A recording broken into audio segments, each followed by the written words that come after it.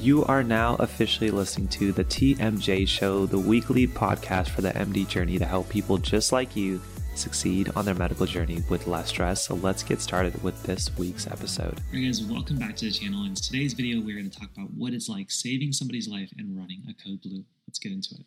Now, code blue means that there is a medical emergency and that a patient is or has decompensated. Now, this can be that the patient's not responding and or that you can't feel a pulse, and the nurse in that room will go ahead and press a button and let everyone in the hospital know that this patient needs help. That's where doctors like me will go ahead and stop what we're doing and run to go help that patient. So in today's video, we're going to talk about what happens during a code, what it's like running a code. I'm going to actually put you in my own shoes, and most importantly, what happens afterwards. So first, let's talk about what goes into a code. Now, most people think that as a doctor, your whole job is to save lives, but unfortunately, most of our day-to-day activities are spent on things that are a little bit more mundane, whether that's writing notes, putting in orders, or just reviewing labs. But when you hear code blue on the intercom, everything stops. And so let's start from start to finish, actually what goes into a code in the first place. And when the code is called, one of the first things that will happen is that the nurses will start chest compressions and CPR. In a short amount of time, an anesthesia team in the hospital will be running to the patient's room really for one goal, and that's to support their breathing, and often that means intubating them. And while I'm making my way over to the room as the nurses are doing chest compressions and the anesthesia team is taking care of the airway,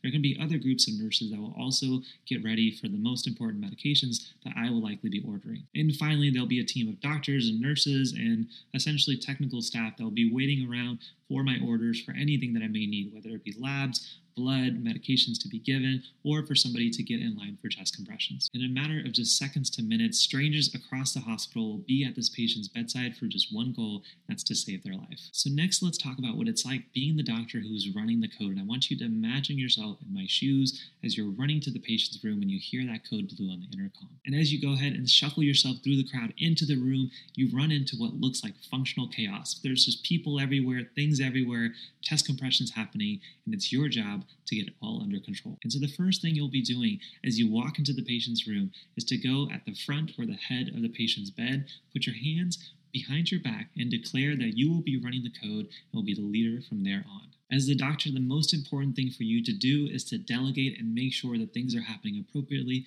so you can't be involved in the nitty-gritty, which is why we put our hands behind our back. Now, by the time that you are running to the patient's rooms, things have already started to happen, and so you want to make sure that you catch up with all the roles of who is in the room and what exactly they'll be doing. Now, one of the first things you'll be doing is assigning a timekeeper. Now, this person will likely be keeping timer on their phone, as well as writing down what medications have been given and at what doses. Now, this person is probably one of the most important individuals in the room because they can shout out when it's time to go ahead and check for the patient's pulse, which we do for every 2 minutes, as well as when it's time to give another medication like epinephrine. And so if this person hasn't been assigned, it's your job to point at somebody and saying, "You will be my timekeeper," and make sure that they acknowledge that that is now their new role. Once you have your timekeeper, next you're going to focus on who will be in charge of administering and drawing your medications. This will likely be 2 individuals, one who will be ready to draw whatever medication you ask for, and one who's ready to give it at moment's notice. And once you have these roles identified, the next thing is to talk about the access that you have to your patient, particularly IVs. And most patients usually in the hospital will have one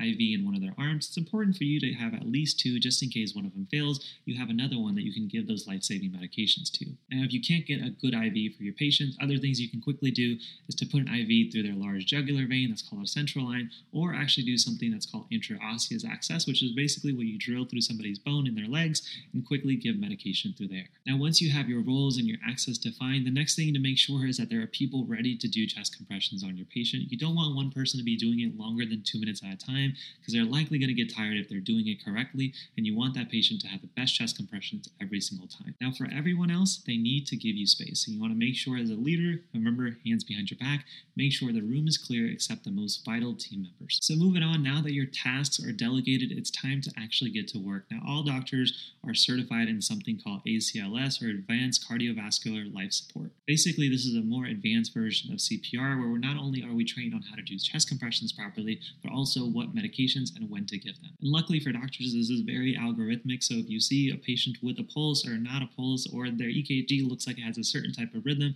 you go down a different pathway in terms of what medications you give at what doses. Now, the first medication you're likely to order and that every patient during a code will get is epinephrine. Its entire job is to both make sure the heart starts to work and increases the heart rate, as well as constricts those blood vessels to make sure that enough pressure is getting to the most vital organ, particularly the brain. Now, during this time, you have individuals doing chest compressions, and you do it at the making of this video for 2 minutes at a time. Now, because you've assigned somebody to keep track of time, they will shout out to the entire team, pulse check. Now, at this time, everyone will stop what they're doing, including chest compressions, and try to feel for a pulse from the patient. Now, if you don't feel a pulse, the process is pretty simple. You're essentially going to do the process all over again, and during your next pulse check, you hope that the patient has a heartbeat. Now, during this process of going through multiple cycles of chest compressions and epinephrines and other medications, you also want to keep in the back of your head why that patient's heart stopped in the first place. That means you want to check the most basic things, including electrolytes, blood count, sugars, and other things as well. Now, obviously, it's going to take a little bit of time for you to get those results back, and so you may start prophylactically giving medications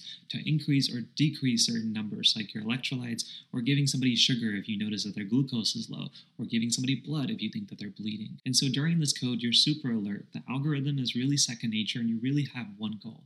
That's to get that patient's heart rate back. And so hopefully during one of your pulse checks, you'll realize that that patient actually has their pulse back. And if this is the case, you immediately try to stabilize the patient, which means hooking them up to a ventilator, making sure they're on appropriate medications to keep their blood pressures up, and quickly wheel them to the ICU. And in other situations, you run into instances where a patient's pulse just doesn't seem to be coming back. But every patient deserves a chance, and so you as a doctor is to continue to do chest compressions and CPR for as much as it's appropriate for that patient and try to give them a chance. So as you guys can see, running a code has various emotions coming into it. In your mind, there's a lot of anxiety, there's a lot of hope, there's a lot of just nervousness of hoping this patient makes it. Oftentimes, you as a doctor may be running a code on a patient that you have no idea of what their story is, what their history is, or why they're in the hospital in the first place. But immediately as you walk into that room and start that code, you feel some sense of personal responsibility. In addition, sometimes you may have family members who were in the room the moment that patient's heart rate stopped and are now yelling in the hallway. Again, your main job is to stay focused. And so during the codes that I've run, I realized that the most important lesson is to walk into the room,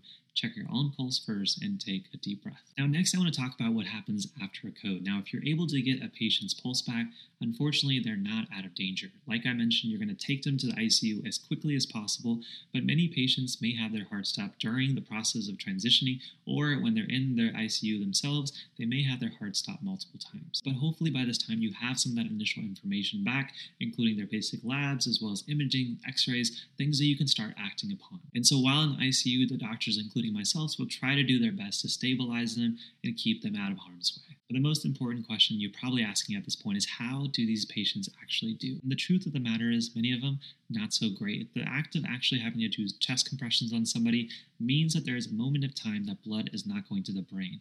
And so even if you're able to get a pulse back, sometimes these patients don't always recover the cognitive and neural function they once had before. A lot of times you may have somebody who you get the pulse back the first time, but then their heart stops again, and unfortunately the second time you're not able to revive them. And for the patients who do recover their heart rate, many of them do have long-standing consequences of not getting blood to their brain for some period of time. And even for the patients who you are able to bring back, only about 10% are actually able to be discharged from the hospital. And many of these patients may have a repeat cardiac arrest while in the ICU, and unfortunately you have to remember that during CPR, there's a good amount of time that blood is not going from the heart to the brain. And so many of these patients may have some long-standing functional and neurological decline. So even if they are in that 10% that are able to be discharged, unfortunately many of them don't get to go directly home. Some of them, and many of them, actually have to go to long-term facilities and physical therapy centers and nursing homes. So as you guys can see, the process of running a code is something that every doctor hates, because that means that we're taking care of somebody